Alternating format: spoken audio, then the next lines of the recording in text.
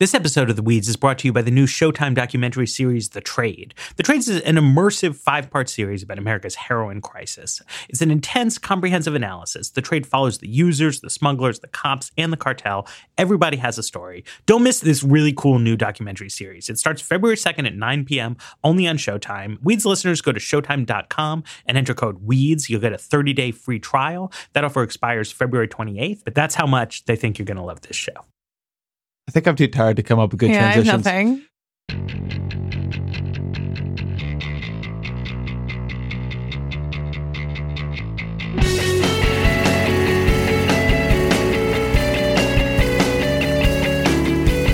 Hello, welcome to another episode of The Weeds on the Vox Media Podcast Network. I'm Matthew Iglesias, here today with Ezra Klein, Sarah Cliff. It is not Tuesday, it is Wednesday. It's weird. Because we wanted to watch the State of the Union Tuesday night before we could tell you what the real State of the Union is, and it's amazing.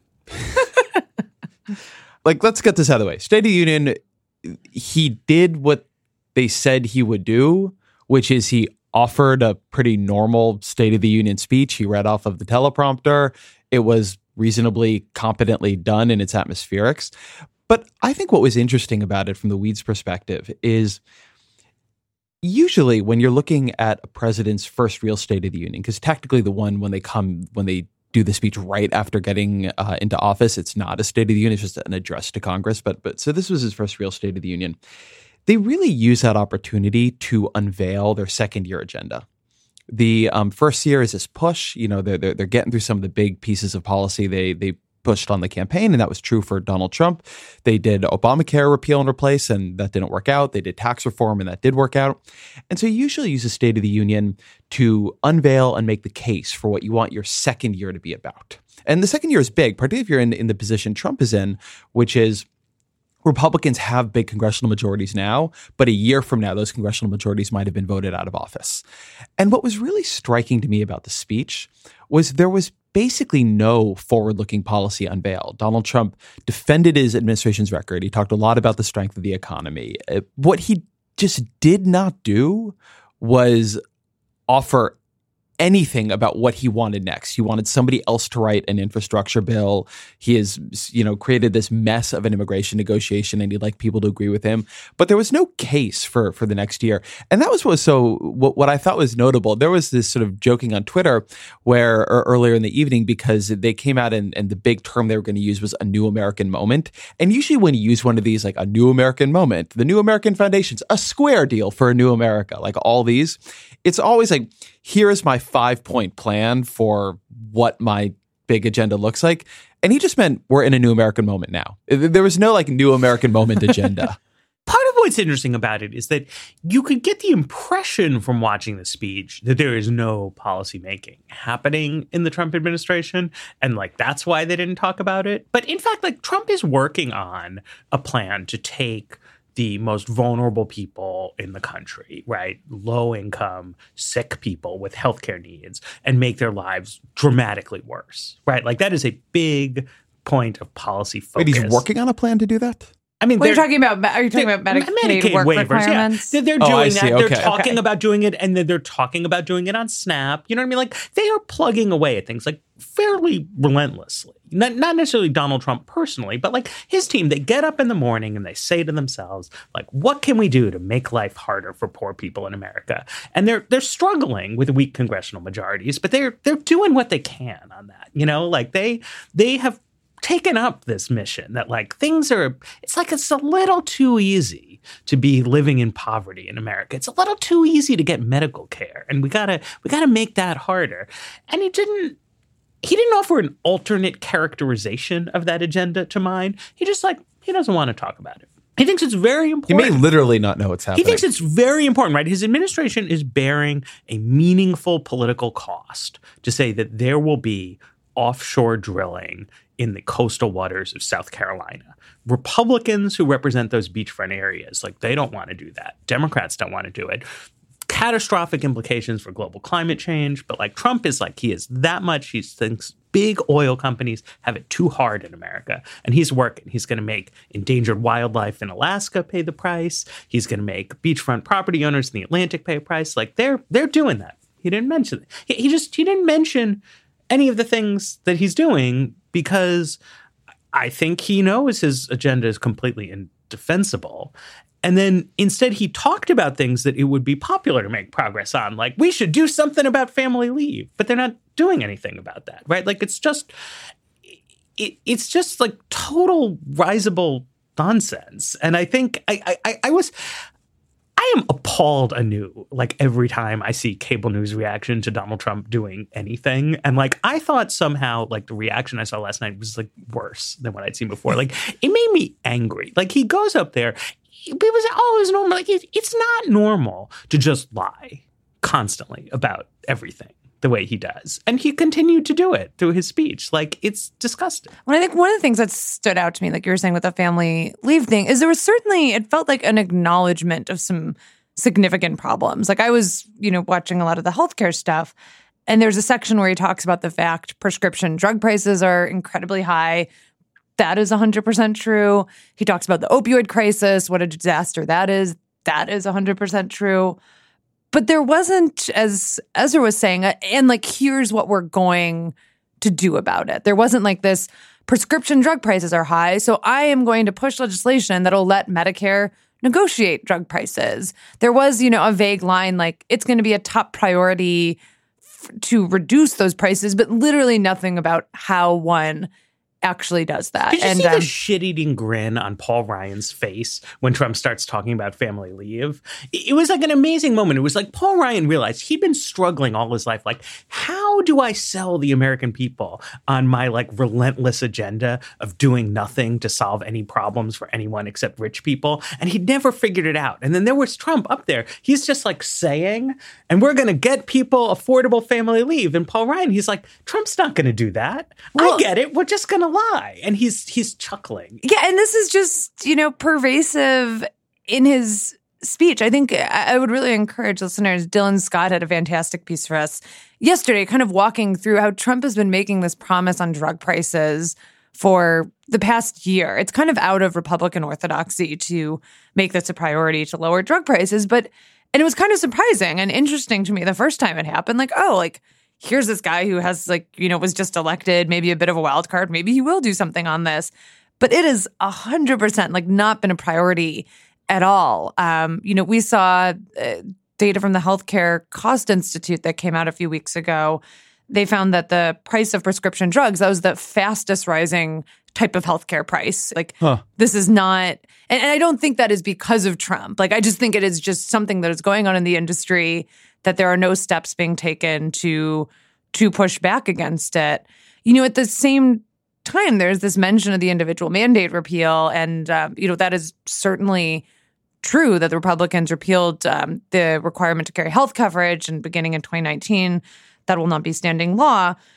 There was not a mention, though, of the problems this is causing. An estimated 3 million people lost health insurance in 2017, and most of the experts I've talked to attribute that to the really uncertain policy environment that the Trump administration has created. So to me, listening to this speech, it felt like an acknowledgement of problems, but a lack of, usually there's I remember from listening to the Obama ones, a lot of and here's the 5-point plan. And it would be a little vague, but then there'd be white papers that would come out afterwards that would kind of clarify it.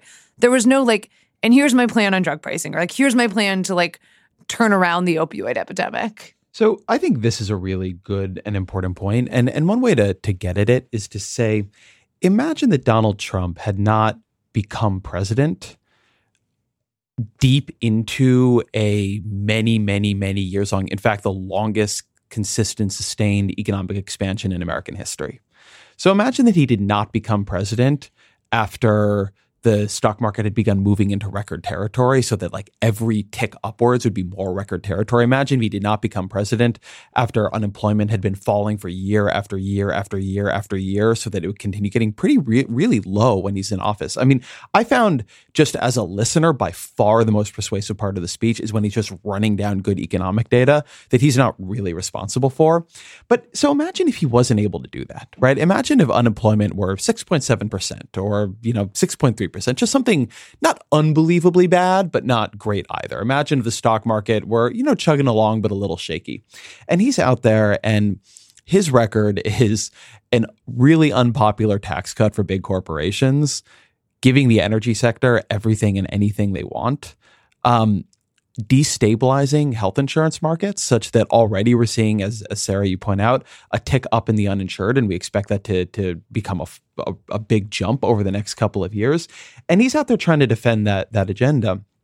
What Trump is currently able to do is to wrap himself in economic news he doesn't deserve. And by the way, as a side note to that, the person who probably does deserve the most credit for that performance in the past couple of years, at least a person who was not in the Obama administration who deserves that credit, is Janet Yellen, who Trump declined to reappoint to her job. Right? Was leaving her job this weekend. Yeah, she's actually one of the people who lost her job, not because anybody thought she was doing a bad job, including Trump, who said she was doing a good job, but just he didn't appoint her. So we're going to go with a somewhat less qualified white guy who's not terrible. I have no problem with Jerome Powell. I found, in fact, that he was an incredibly useful source on the debt ceiling over the years. He's really, really smart about that stuff. But as a monetary economist, he's just actually literally not one. And so what I found fascinating about this is that if you divorced Trump and the Trump presidency from the economy that predates him and that he's being able to take advantage of, there was just so little there. There was so little forward looking. There was so little backward looking. The agenda doesn't sound that good when you go through it. And this relates to a piece Matt wrote, but I actually really do think it's worth rewinding the clock a year and thinking through what the theories were of the Trump presidency, of which there were many. And some of them were much more threatening, right? That he would be a capable, competent authoritarian, right? That was a big strain of worry, and including worries that I had. I think he's just been an incompetent president with authoritarian instincts. But another was that he was going to oversee this convulsion of American policy and ideology, that he was going to overturn much of what the conservative movement wanted, that he was going to focus on a whole different set of things. And even the sympathetic version, right, the version of Trumpism that a lot of people wielded like a club, was that Donald Trump got elected. And even if you don't like him, you have to respect the fact that he was elected because you have these white working class communities that are not, in this telling, brown enough to get sympathy from liberals and not rich enough to get sympathy from Republicans. And Donald Trump heard their concerns. He understood the way they were being racked by opioids, the way they were seeing their children looking to a future that was bleaker than the future they had come from, the way that they were absorbing a tremendous amount of pain from the closing of manufacturing plants, from our trade agreements with Mexico, with China, and that Donald Trump was going to come in and he had heard them and he had spoken to them and he was going to reverse all this. We were going to have a president who was going to have a particular focus on the needs of these communities. And he just doesn't. There was all this talk about the D-Din and Case mortality deaths, right? The deaths of despair. Thank you. The deaths of despair among whites. He's done nothing. In fact, done some things that are going to make more white people and everybody die earlier. There's just, in terms of the things that Trump was meant to address specifically and uniquely, he has not tried to address them. Herman Lopez has had some great pieces on how little he has done on the opioid crisis in his first year. He is not putting out a plan to address them in the second year. It's not like he said, look, I sort of had to pay back the Republican Party in year one, so I did Obamacare repeal, I did tax reform, but now I'm going after China. I'm putting real effort into the opioid crisis. We're going to revitalize these communities. There's just no there, and there's no there because Donald Trump doesn't care about any of it. Matt was saying that he thinks that Donald Trump knows that the specifics of this agenda are unpopular. I would be absolutely astonished. Absolutely astonished. I would definitely bet significant amount of money that if you ask Donald Trump what his team is doing on Medicaid, that he cannot in any way give you an answer. The stuff about the waivers, he has no idea and could not describe it. I could be wrong.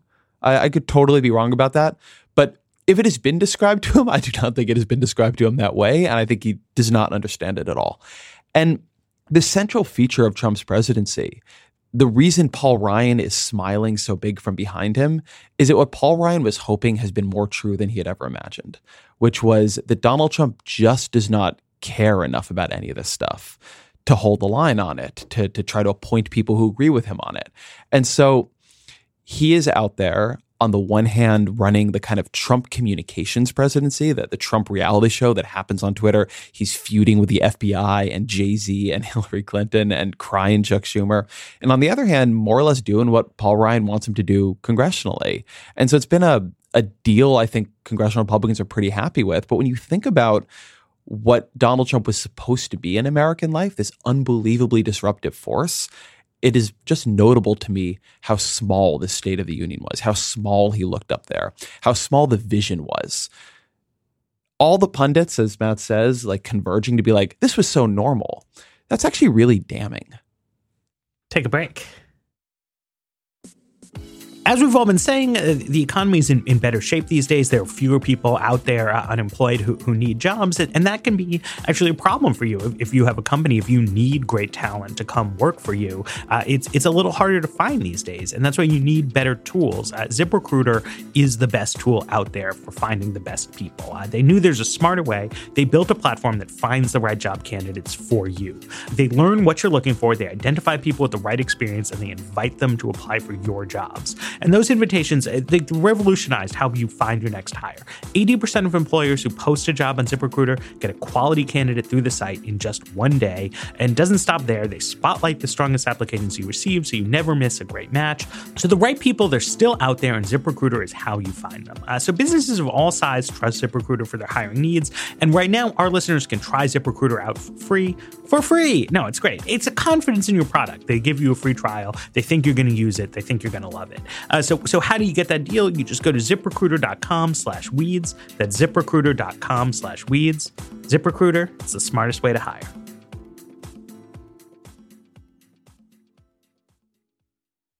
Jumping off from where Ezra left off, right? After the election, I would say there were like two competing narratives about Trump's political success, right? And one was the one Ezra laid out, that like Trump spoke to the valid economic grievances of struggling small town America. The other was that Trump articulated racism in a way that previous politicians had not, and activated racial identity politics among white people. And I think what you really saw in this State of the Union is that Donald Trump has strong opinions about this, right? And that Donald Trump truly believes that Donald Trump's political appeal to white working class voters is built entirely on racism, right? Like that's what that speech is, and everything he's done in his presidency. Give the textual analysis of that, because I think it'd be easy to watch a speech. I think I know what you're saying, but I think it'd be easy to watch a speech and not see it that way. I mean, that he does not need to do anything. He has not made in his presidency a single policy move that will improve the material well-being of white working class people. He has made many policy moves that will significantly harm the material interests of white working class people. And his belief is that he can survive politically an agenda that's a relentless assault on the concrete material interests of working class, rural, white Americans by engaging in this pornographic theater in which it's like blood libels against Latino immigrants. And that was on display in this speech, which dedicated, I think if you add up all of the airtime that has been given to named street gangs by American presidents in nationally televised addresses throughout the past 250 years of American history versus like Donald Trump's discussion of MS-13 last night, like it would be an insane bar chart. You know what I mean? Like his thesis about America is that letting Salvadoran kids into your high school is a mortal threat to your children's physical safety. And his thesis about politics is that whipping people up into hysteria about the presence of Latino immigrants in the United States is like all he needs to do for his politics. It was like blood-curdling display, in my opinion, that was like weirdly like Jake Tapper. I saw was like, oh, there was beautiful prose in the speech. And I don't know. I don't know what people thought they were watching there. I mean, a weird backdrop to all of this is it's happening in the middle of a supposed negotiation on a DACA deal. And I think that is like an odd, which was another thing that like didn't really come up at all. That again, he said Americans are dreamers too. All Sarah, Americans are because people who grew up. He laid out what his view on the DACA deal is, to be fair to him. He had his 4-point plan on what he wanted in exchange for Dreamers. He just couldn't describe it accurately. He was wrong about it. Right. So, well, I mean, that's like another complicating factor of the Trump presidency that Dara has written about before, that he doesn't seem to be a very clear spokesperson for what the White House is doing. And I think a lot of times things get muddled. I think it would be hard for me, and I think a viewer of that speech, to walk away thinking this is a guy who really wants to protect the Dreamers. I think a lot of the rhetoric, Matt is talking about, really overwhelms that and groups Latinos together in a way that felt very, very vicious and very, negative description. And I'm curious how this interacts with the actual policy making that is happening right now, because I feel if I'm someone who, is more hardline anti-immigration, I'm going to come away from this and feel let's stick it to MS-13. Let's really do as much as we can in that space. But I mean, it's important to be clear, the specific immigration policy change that Trump made, right, was that Obama in his final couple years had said he was going to take ICE off the job. The ICE being Immigration Customs Enforcement, off the job of hassling random undocumented immigrants, right? What he wanted ICE to do instead was to use them as a kind of supplementary organized crime task force that was going to specifically target transnational criminal organizations and focus on deporting violent felons who were immigrants to the United States. MS-13.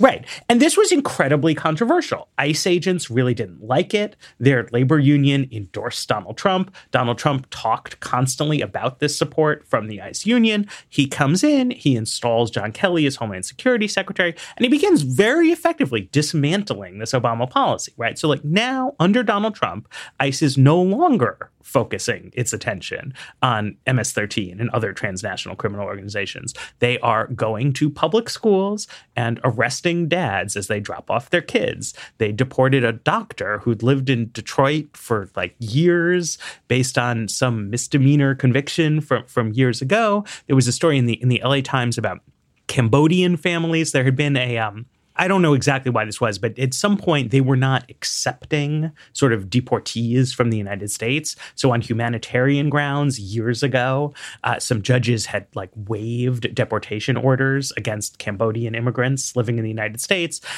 So now there's people who have had clean records for the past 10 or 15 years that ICE is going back through their files, picking them up, right? So this is Trump's policy, right, is do much less than ever before deliberately. The centerpiece of his immigration agenda is do less to fight MS-13. And then the centerpiece of his speech was, if you see a Salvadoran kid at your high school, you should freak the fuck out because it means MS-13 is going to murder your children. And it's it's so vile. It's so, imagine being a 15-year-old immigrant in high school, in a school where you haven't been there a lot. High school's tough, And now the president of the United States is saying, "Hey kids, watch out for that guy. He might." It's crazy.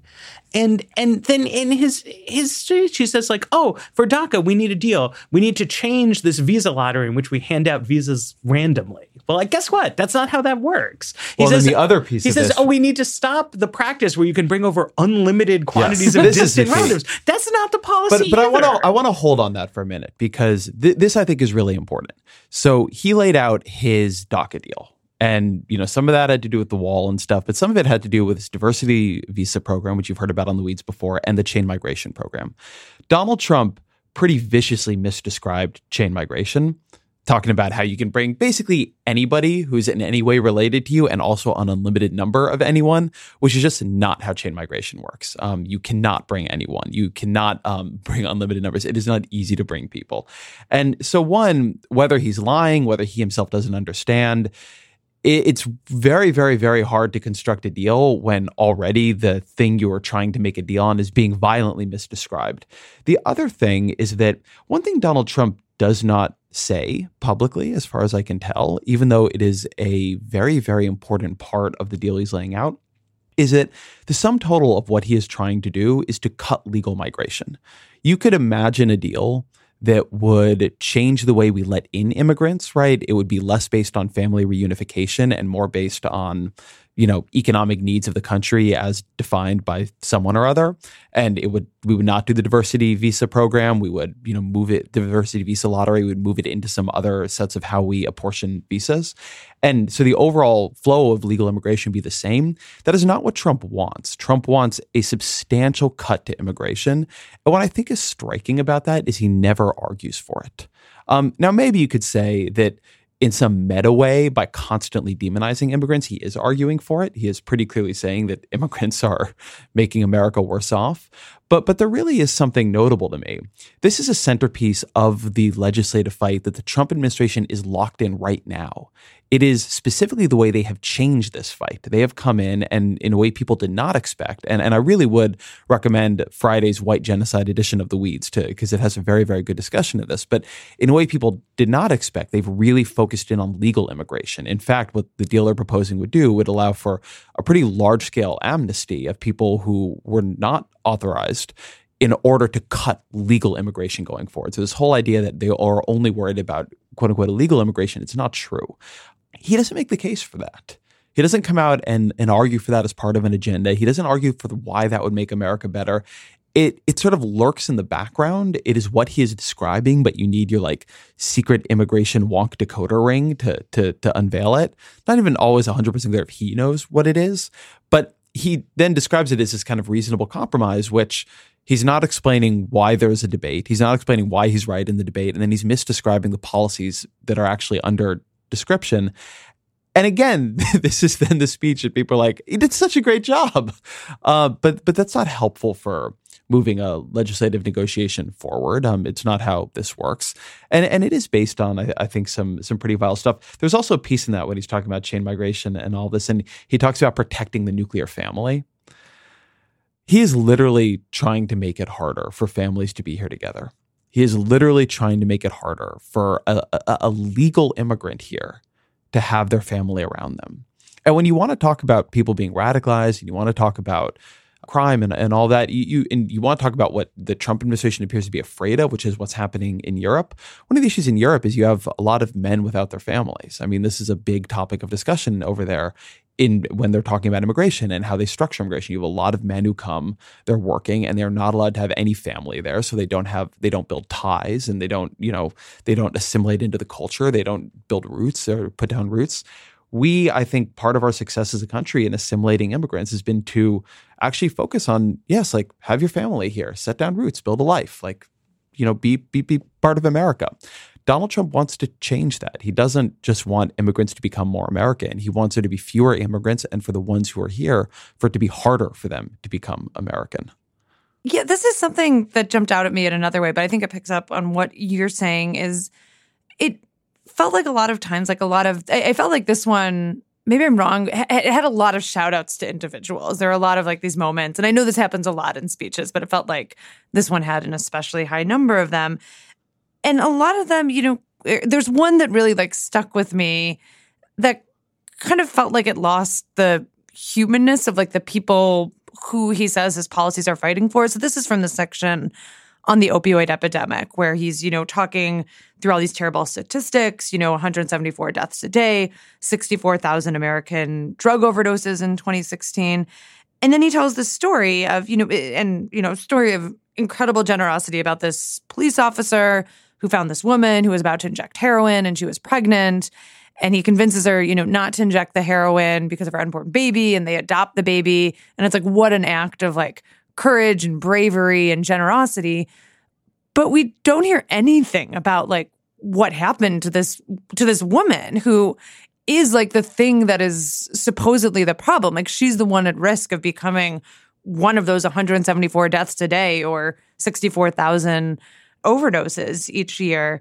And it felt like an odd way, but kind of fitting in a way we've been talking about that didn't really think about, who the people were and what solutions you might offer them. Instead, it kind of seemed to ignore the actual problem there, that you had someone who was using heroin and likely addicted to it. And, but we don't learn what happens to her after, this family adopts her baby. She becomes very incidental. And, in a way, it felt like really setting aside the humanness of the people who are going to be affected by what the Trump administration does or doesn't do on opioids. And I think that speaks to, what you're saying about chain migration, is it kind of forgets that these are actual people, and you're talking about their lives and making their lives easier or difficult, easier to prosper economically, to set down roots, to, in this case of this woman, get off heroin, access medication assisted treatment. It just really jumped out at me as a very odd way and kind of disappointing way to frame that particular problem that he was addressing. I thought every time I hear Trump talk about beautiful babies and beautiful children, which came up a couple different times, and I thought that moment it really hit this, because he's talking about the baby and he just leaves the mother out of the story. I don't know if you guys watch The Sopranos, but in the second to last episode, Dr. Melfi is reading spoilers. This new research about sociopaths, right? And there's this line in the article that jumps out at her and changes the way she thinks about Tony. And it says, the criminal sentimentality reveals itself in compassion for babies and pets. And I always see that in Trump. It's these obviously babies are wonderful, pets are great, but they're not full human beings who do things and can annoy you and things like that. And it's this treacly sentimentality about the beautiful baby is paired with a total lack of compassion for adult human beings that I think you see there in the opioid discussion, which was weird. There's no. It goes back to what Ezra was saying, to what Sarah was saying. There's nothing here to it's a problem. How are we going to help people? It's tough. And obviously the unborn fetus is this perfect victim of the opioid crisis. But real drug addicts, they probably did something to mess up their lives at some point. But it's if you want to make things better, you have to deal with that. And you have to help real people as they are.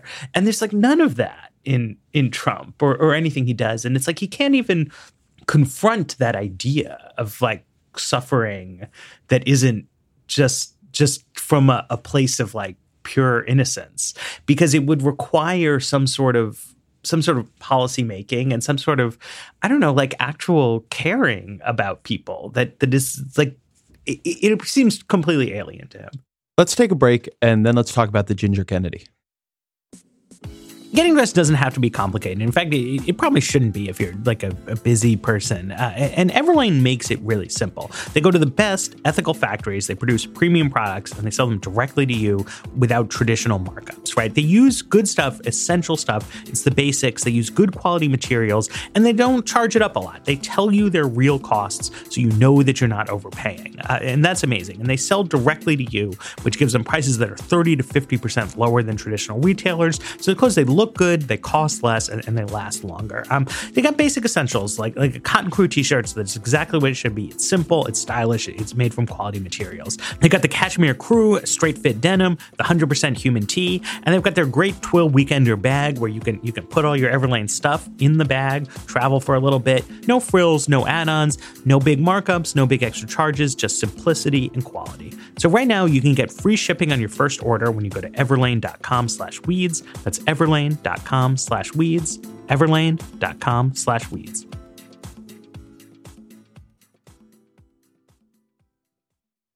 So the Democratic response to, well, there are actually a lot of different responses now. The responses appear to be multiplying, but the main Democratic response was by Joe Kennedy III, right? And I was sort of working on my Trump piece when this began and looked up, and it was really striking because I think I've seen Joe Kennedy before, but I've not really focused on him. He really looks like a Kennedy. He really looks like a Kennedy. Kennedy. A ginger Kennedy, but man, that jaw is a powerful genetic trait. Anyway, I was sort of listening to the speech out of the corner of my ear because I was focused on putting up this article. But Matt, you really liked the speech. And it seemed to me a lot of people really liked the speech. And that is unusual because nobody ever liked State of the Union responses. The last one anybody liked was Jim Webb in 2006, I believe it was. Yeah. This was a huge hit. It seemed to establish Joe Kennedy as a star, which people had said that to me, but I just had not run into it before. And so I'd like to hear what you saw in it. I mean, just analytically, I mean, one reason he was able to give a good response speech is that, as we've been saying, Trump's speech was like so hazy, right? So it's like these are hard to do because you have to write a response to a speech you haven't read. But it's like if you just had to guess, you'd be like, Trump will touch on some Trumpian themes. And so I can respond to that. And since Trump didn't do anything other than kind of like touch on his Trumpian themes, it didn't have that like point missing quality that a lot of these response speeches do have. It's not like he failed to rebut some like major argument that Trump rolled out because there weren't any arguments. And what I thought was nice about Kennedy's speech was that Democrats have been caught for a while now in this sort of dichotomous sphere between, do we stand up for the concerns of racial minority groups and to an extent, gays and lesbians, women, sort of specific identity groups who feel kind of oppressed by Trumpism? Or do we talk about economic issues that are meant to have a broader appeal or appeal to white working class people or something like that? And most Democrats fall sort of somewhere or other on that spectrum. And there's this kind of like very woke Hillary Clinton message where she deliberately downplays economic policy disagreements and amps up the idea that racism is bad. There's the Bernie Sanders version of this where you like really front load economic disagreement, but then like also endorse all the progressive policy claims on racial points. There's a kind of moderate third way-ish version. And Kennedy did a good job, I thought, of hitting the notes that Barack Obama was famous for, which is to just sort of say that these things collapse onto a single spectrum and that it's an egalitarian vision of society in which we don't devalue people because they are sick or because they are gay or because they are black or because they are poor, and that we are all in it together as Americans.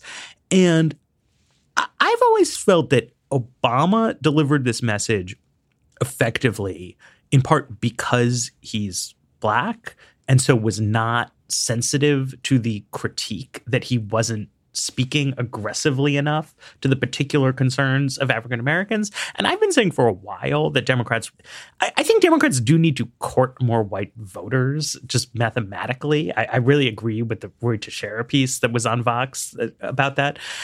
And then in a weird way, I thought that putting African American candidates up there to then talk to white people is like a smarter idea than putting white candidates up there to then like talk about how into Black Lives Matter they are.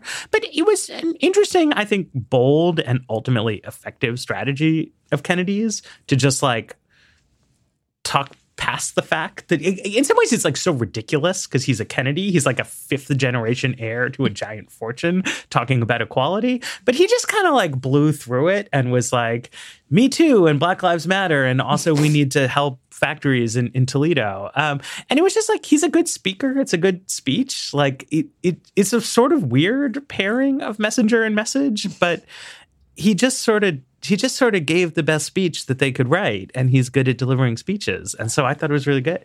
And I think this is one, like, as I'm sure all of our listeners know, is really easy to botch and get made fun of. Like, generally, people who give this speech, like there was the Bobby Jindal, like Kenneth DePage speech. There was the Marco Rubio water incident. There was like Steve Bashir last year in that weird diner in like it is like the bar is so. They read one too many Trump country articles. Yes, he's like sitting. He's the former governor of Kentucky, and they like it was such a weird like they sat him in this fake diner. So I do think like the bar is incredibly low for this particular speech. You know, Ben Terrace at the Post had a good piece about how this is like really the job nobody in Washington wants, because it seems like it's just constant down. Like it can really like dive down a political career.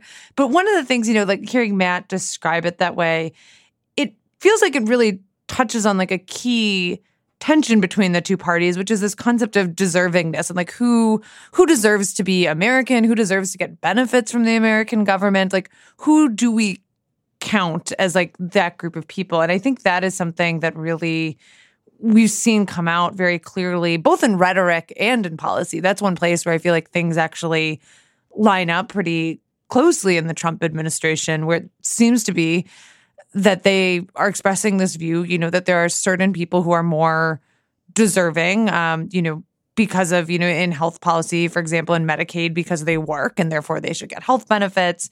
There's the same kind of debate going on in the immigration space as well. And I think and we've seen that develop pretty clearly on the Republican side, the sense that, you have to do something to deserve the benefits of the American government.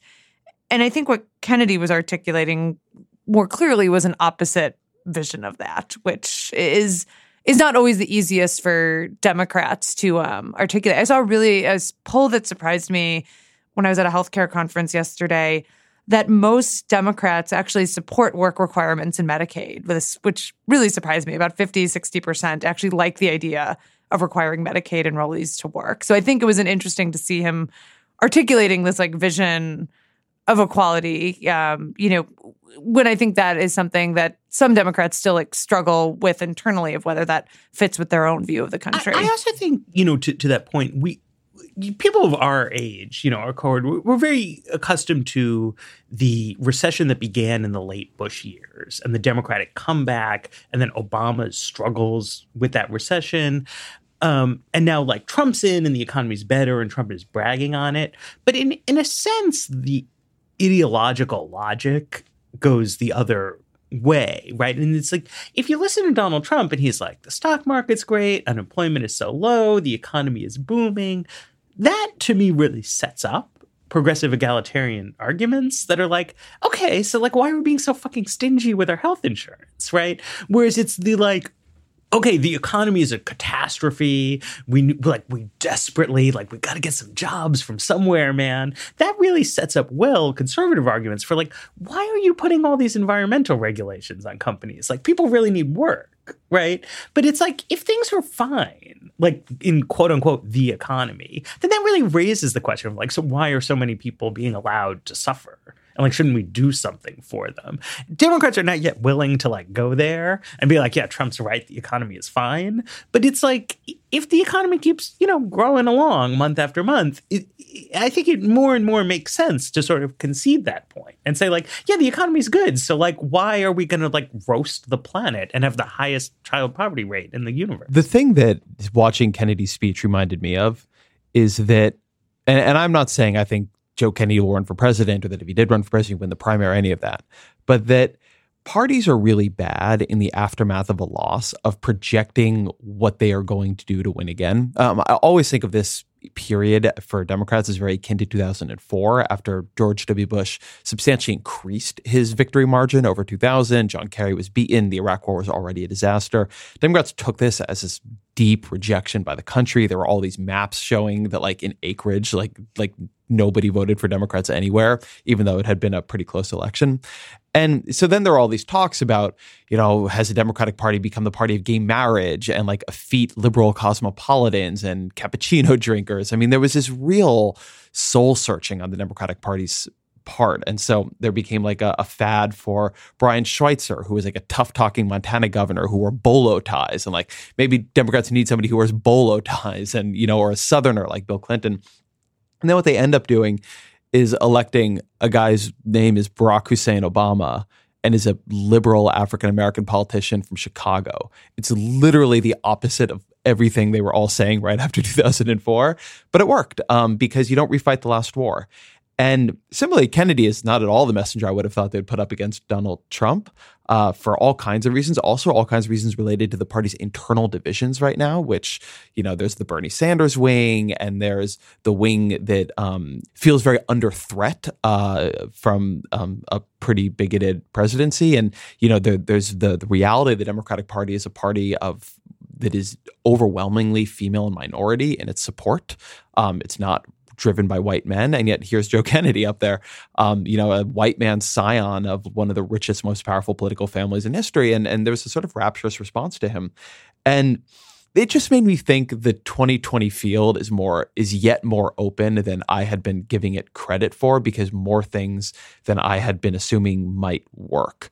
The Democrats have been really trapped in an argument that is being framed as economic populism versus identity politics, but is actually in reality Bernie Sanders versus Hillary Clinton, and has very particular dimensions related to the strengths and weaknesses of those two politicians. But other politicians have different strengths and weaknesses and will be able to merge these arguments in very different ways. And, I think that the party has more appetite than I had thought it did. I thought there was more rejection of Obama in 2016 than perhaps there really is. Not that Democrats don't like Obama. They do. He's extremely, extremely popular, but that there was, it seemed to me, a sort of feeling that, well, the hope and change thing didn't work out quite the way Democrats wanted it. So now that you got to go much harder and much more specific and, take on the fight more directly. Kennedy obviously had some hard edges in that speech, but it was a much more hope and change and big picture kind of speech. It was more inspiration than it was just confrontation. And, that was something that I thought would be weakened in the Democratic Party. But if it's not weakened at this moment, I think it's probably going to be even less so, as you get to Democratic primaries in 2019 and 2020. So I think what Kennedy showed me was that the field is more open, and that the next Democratic standard bearer may not be from the group of people I've been watching most closely, and may not sort of look like where you imagined the party was going. Well, it's an interesting contrast to Bashir last year, which was like, we're going to choose someone from Trump country. Yep. He has a Southern accent. He's going to sit in this diner. He's going to talk about the people of Kentucky. Yep. It feels like you don't even have to go back, as far as you were going. You can go back to last year and feel like a big shift. Yep. And I mean, I thought it was, did you guys watch Bernie's speech on Facebook? I did not. I thought it was interesting because what he did was, I thought in a way, this will probably insult all the relevant internet fans, but he took a very like Ezra Klein tack, which was just like he took Trump's 2016 campaign like at face value and like delineated all these things Trump had promised he was going to do and take on, and just like explicated all the ways in which Trump had not done those things, and then asserted that like that was a giant failure. And then it's like, I was watching, I was like, on the one hand, like this is good, like this is like a good like forensic debate performance. On another hand, I was like scratching my head. It was like, this is like a weird exercise in point missing. Like what Donald Trump promised to do was like to make white people feel like they are the only authentically American ethnic group. And he's absolutely delivering on that promise. And like, why are we not even talking about that? But I guess like, that's like the Bernie Sanders debate in a nutshell. Aren't you the one who says that the key to Trump is to talking about him as a normal politician and looking at his policy proposals and failures more closely? I agree with that. It was both good and it was weird. He did not. I thought it was tactically sound as like a election pitch in a way, and it left me cold as like a person who's mad about Donald Trump. You know what I mean? Whereas like Kennedy Kennedy expressed how I feel about things. Like, I don't feel that Donald Trump has betrayed his core promises. Like, I feel that he has fulfilled them in like a terrifying and horrifying kind of way.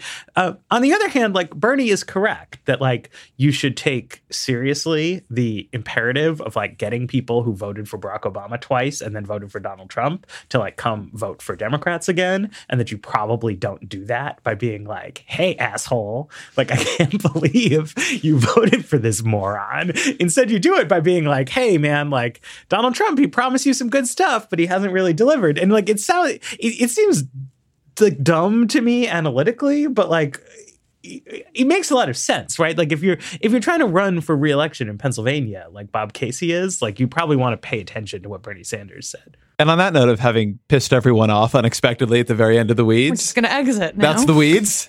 Fading into the bushes like Homer Simpson. Thank you for listening. Thank you to our producer, Peter Leonard, for being up early to help us on this special post-State of the Union edition of The Weeds. Thank you to Matt and Sarah. And also thank you to me. We were all up very late and we were all here early. Thank you to us. We did this. And Thank you to Stephen Miller for writing such a long speech. And thank you to the members of our Facebook group who can comment on Matt's unpopular points. And you could be a member of our Facebook group. If you just join us, if you search for The Weeds, you will find it pretty easily. And thank you to the people who listen to our ad reads and then go to the ad websites and then use our promo codes. You keep The Weeds running. You're the real heroes here, and we will be back on Friday.